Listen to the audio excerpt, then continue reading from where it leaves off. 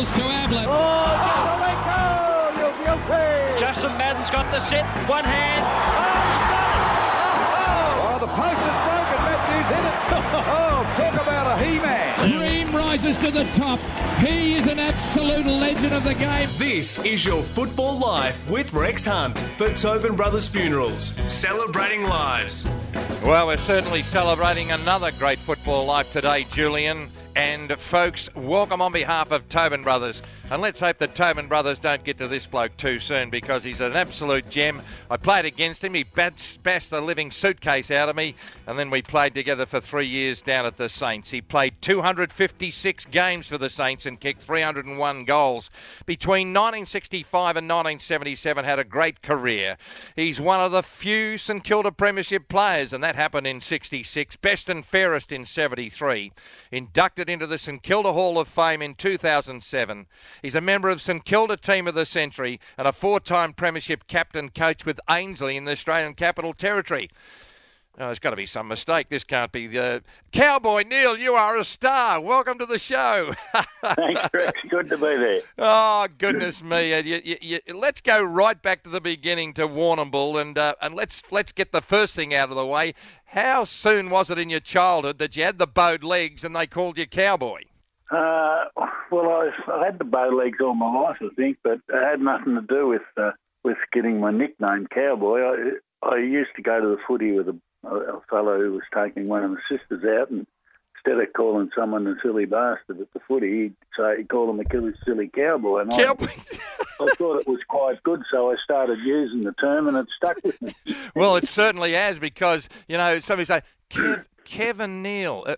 Cowboy. It was just amazing, and what an amazing career you've had. Can we go back to South Warrnambool and talk about the early days? Were you always an above-average kid in relation to ability of our game? No, not really, Rex. I was very small, actually. As a young kid when I was, 10, 11, 12, 13, 14. It wasn't until I was about 15 that I started to grow a bit. And, even... in 1963, played under 18s with South Warrnambool and then seniors in 64, and we won the premiership that year. But, I never had a burning desire to go and play AFL footy or VFL footy as it was then. But, I got the opportunity because the bloke who coached me at South Warrnambool, Brian McCarthy, was an ex-St Kilda player, and he sort of got me there because there wasn't any zoning in those days. And, I've said it a lot of times, and I thought, I'll go down and play a couple of reserve games. Might help me get a decent looking Sheila, which it has, especially with those running and more.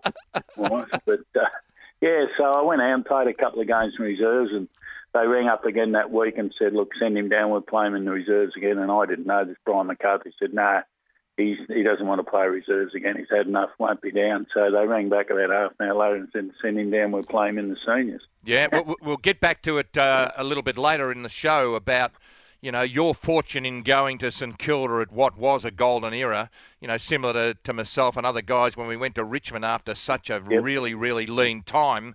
But you were a bootmaker earlier on in your teenagers, were you? Teenage years, yeah. Yeah, I was into my third year as an apprentice bootmaker when I left and went down to Melbourne. I didn't follow it up, but I did that for 2.5 years. And amazingly, you were a sales and dispatch rep for cigarette company Philip Morris, but you can't remember most of your workmates because they're all dead. Yeah, no, I worked in dispatch for Philip Morris. Darryl Baldock worked for him there. Yeah. Well, but they've probably all died, and I was one of the ones. I started smoking, I think, when I was 14. Yeah. And I gave it up in the mid-'80s, so it's been 30-odd years since I've had a smoke now. Were you like me that you can remember at three-quarter time blokes having a gasper on the field and a shot of whiskey? Well, I can certainly remember a couple of them having a smoke. I know I used to have one at halftime. I'd be in the toilets and Gene would come in and knock on the door and say, "Come on, cowboy," to get going for the second half. And, yeah, but that was part of the deal. It wasn't a big thing. There was a lot of blokes smoke, but you don't see many of them smoke now. Similar to Richmond and Carlton, I suppose, in those days, you were fortunate to come, where St Kilda moved from the Junction Oval to their new home at Linton Street, Moorabbin, and the group came together and there was some household names there and you just clicked on the field. It's just something that happens every now and again in footy, isn't it?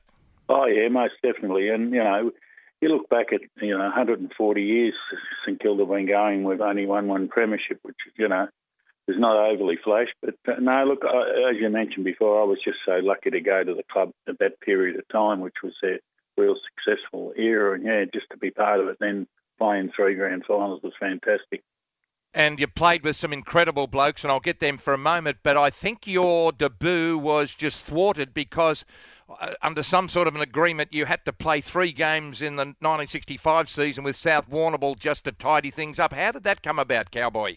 Oh, I've got no idea, Rex. It's too long ago. Well, that's all right. Well, today's Sunday morning, so we can do that. Now, as I talk about this, is Kevin Cowboy Neale. He's a legend of the game and a legend of St Kilda, and one of the very few who have a St Kilda premiership medallion. And amongst those teammates are the Doc and Stewie. I speak of Darryl Baldock and Ian Stewart. And they'll talk about the history of the game in thousands of years of time when you and I are well gone, Cowboy. And these are the 2 very top of the tree legends of the game, not only down at St Kilda. Yeah, no, you're right, Rex. They were 2 sensational footballers, both of them. They were different players, but, the 4 years I played at full forward, I'd be in front of Darryl Baldock, he'd just do something every game that you'd say to yourself, I don't believe it, I've seen it, but how could you do that? And he just did that all the time. He was only about 6 foot, bit over 6 foot, played centre-half forward. Stewie, was probably, I remember, I reckon I could have led with my eyes closed and my arms out and dropped the ball in it. He was magnificent, had tons of courage. Yeah, he was, they were both fantastic blokes. Like, there was a lot of really terrific blokes through my period there. I was just so very fortunate, but those 2 were outstanding, yeah. Kevin Cowboy Neale is our legend today on This Is Your Football Life. Tobin Brothers celebrating lives, and we're not celebrating your life yet because you're not gone, Cowboy, and we expect now that you gave away those gaspers when you worked for Philip Morris, you're going to live to see your great-grandchildren. You moved to full forward in 66, the premiership year. You started off as a back pocket and relief ruckman, but you started to kick a few goals and you went into the 66 final series full of confidence, kicking a few sausage rolls. Yes, no, I'd build up a little bit of confidence over the year. Yeah, I wasn't sort of super-duper outstanding. And, I think I kicked 8 goals once in the second half of the game, and that was the most number of goals I kicked in the game. So it wasn't anything super special like 12 and 15 that Peter Hudson kicked every week. Yeah. But, look, I enjoyed it. I hadn't played up forward before, and I enjoyed it, actually. It was really good in the 4 years I had there. I did enjoy it, but I must admit I did like going back to the back line after that. It was quite good down at full-back. Linton Street, Moorabbin became a fortress when the Saints moved from the Junction Oval, and it was a fantastic time for the St Kilda Football Club. But you were coached by the late and great Alan Jeans, and you had a great rapport with Jeansy. There was no doubt about that, but he wasn't short in giving anyone a spray, including his love child, Barry Breen. He could certainly dish it out, but what a great coach he was. Yeah, he was. And apart from being a great coach, he was just a great person. And I've said it, and I noticed a few of the boys at Dermot, Brereton and Hawthorn. My dad died in 71, and Jeansy sort of took over as my dad and looked after me and my family. And, he was my second father. And, we were very close right through until the day he passed away. But he was just... Yeah, he was just a bloke. I don't know whether there's been too many people like him. I haven't come across too many, but he was an unbelievable person. Just amazing, just like Hafey, not only a good coach, but a good people person, you know what I mean? And we've had John Kennedy on this show last year, and it's dealing with people and their emotions and understanding that we're all not the same. And certainly when blokes like you and I come along, we're not the same, are we, Cowboy? No, we're definitely a bit different, Rex. Yeah, you're right. A little bit left of centre. That Moorabbin, as I said, was an absolute fortress, but it was I suppose 2 blokes called Huggins and Drake were the instigators in getting St Kilda away from the Junction Oval. There was a lot of resistance, but that Moorabbin just set the whole joint alight. Yes, it was. It was terrific, and I see now that the talk is that perhaps I'll go back there again. I hope we do go back there because it was certainly the only home that I knew of. I didn't have it. I wasn't there when they were at Junction Oval, but look, and the other clubs hated coming down there. It wasn't a terrific place to go to, but. Look, it just had something about it that we'd built over those years, and it's a bit of a shame to see it fade away. But hopefully they'll get back there, which will be even better. And back then, earning a call-up for the Big V was a great honour.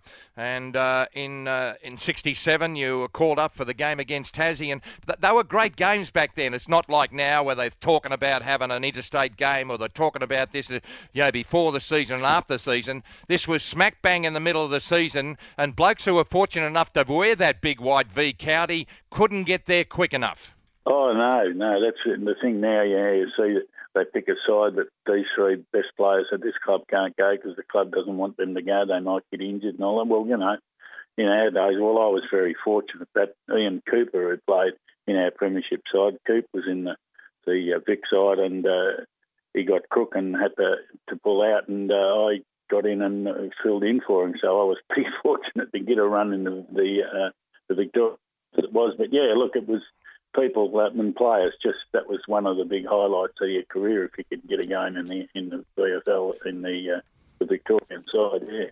Our guest today for Tobin Brothers Celebrating Lives is Kevin Cowboy Neale, a legend of St Kilda, a legend of the game.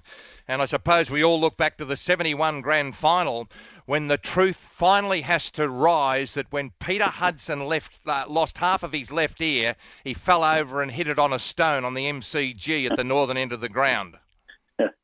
Look, it's a story that there's been some different tales about it, but look, I've always said I was the one unfortunate that whacked him in the ear, and that it wasn't a planned thing. He just happened to bob his head up, and I just thought it was too good to opportunity to miss it. And one thing I must say, he's remained a terrific friend of mine over the years. Yeah. And like now, and I said to him last year, I was at a function there, and I said, Hutto, if it had been reversed, that you'd have done that to me, I wouldn't even talk to you, you bastard.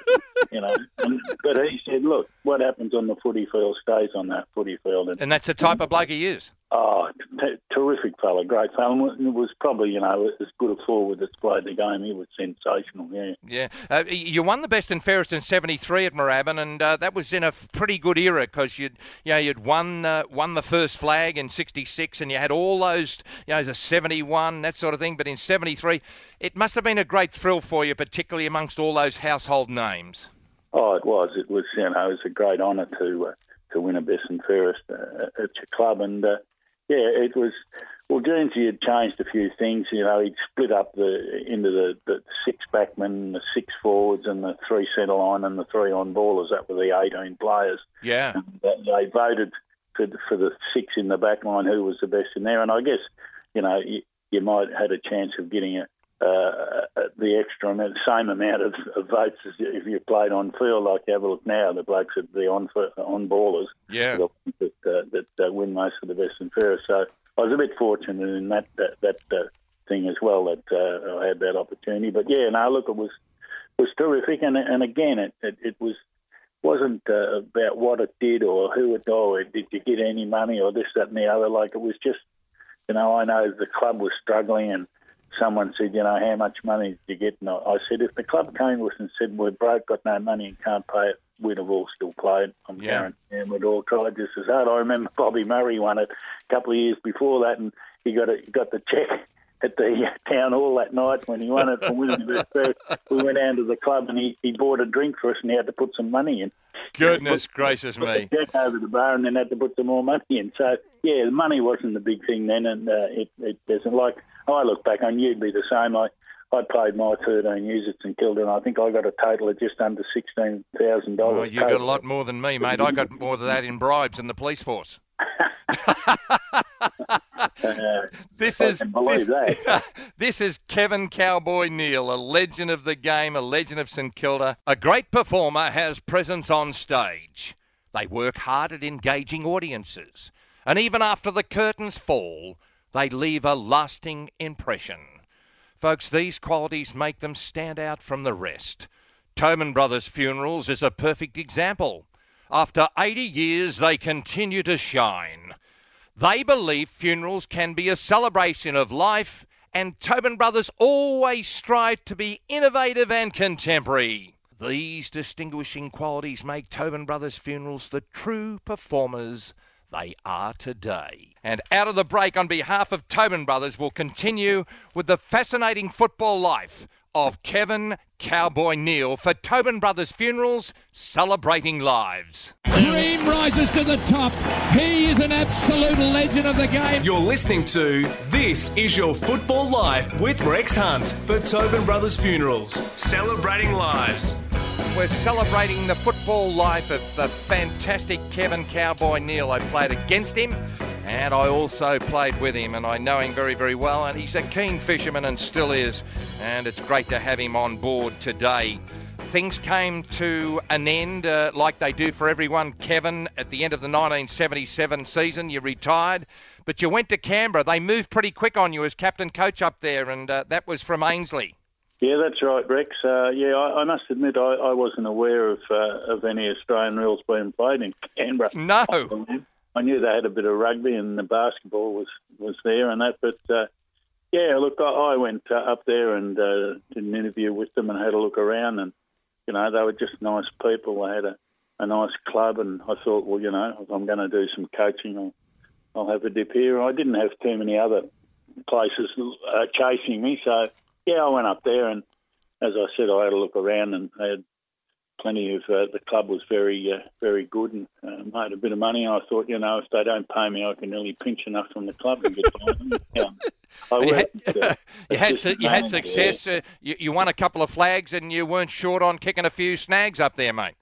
No, we played in 6 grand finals in the 6 years, and we won 4 of them. 2 of them were undefeated. And I still hold the record up there. I don't know how. 149 goals is the record thing, but I kicked over 100 goals 3 years in a row. And then I had a little bit of trouble with a knee that I hurt at Geelong in the late 60s to tweak the cartilage, and the doc said, what do you think? And what have you had anything done? I said, no. He said, it'll be full of rubbish. I better open it up. So he did that, opened it up and cleaned it all up. He said, I couldn't believe how much rubbish was in there when I got it out and got the arthroscope done and this, that and the other. And then I woke up that night and the leg was throbbing, and I rang him up, went back, put me back in hospital for 6 weeks. I had a thing called pseudomonas, which is about 10 times worse than golden staph. Goodness. And he told me, he said, look, first 3 days we didn't know whether we were going to have to cut your leg off because we couldn't control it.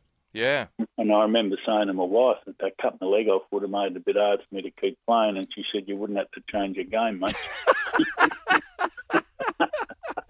One thing you've got is this amazing sense of humour, and probably the guys that played through the 60s and 70s, even Jeansy, and on match day and Hafey with that furrowed brow, when the siren went, it's a lot of fun back then, wasn't it? We all had jobs and we didn't get much, but God, we had some fun.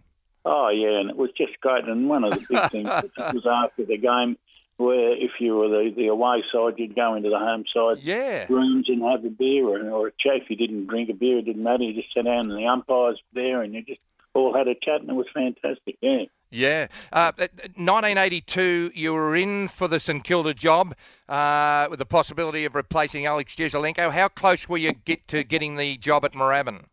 I think I'm not overly sure, but I think got down to was just Tony, Jewel, and myself. Yeah.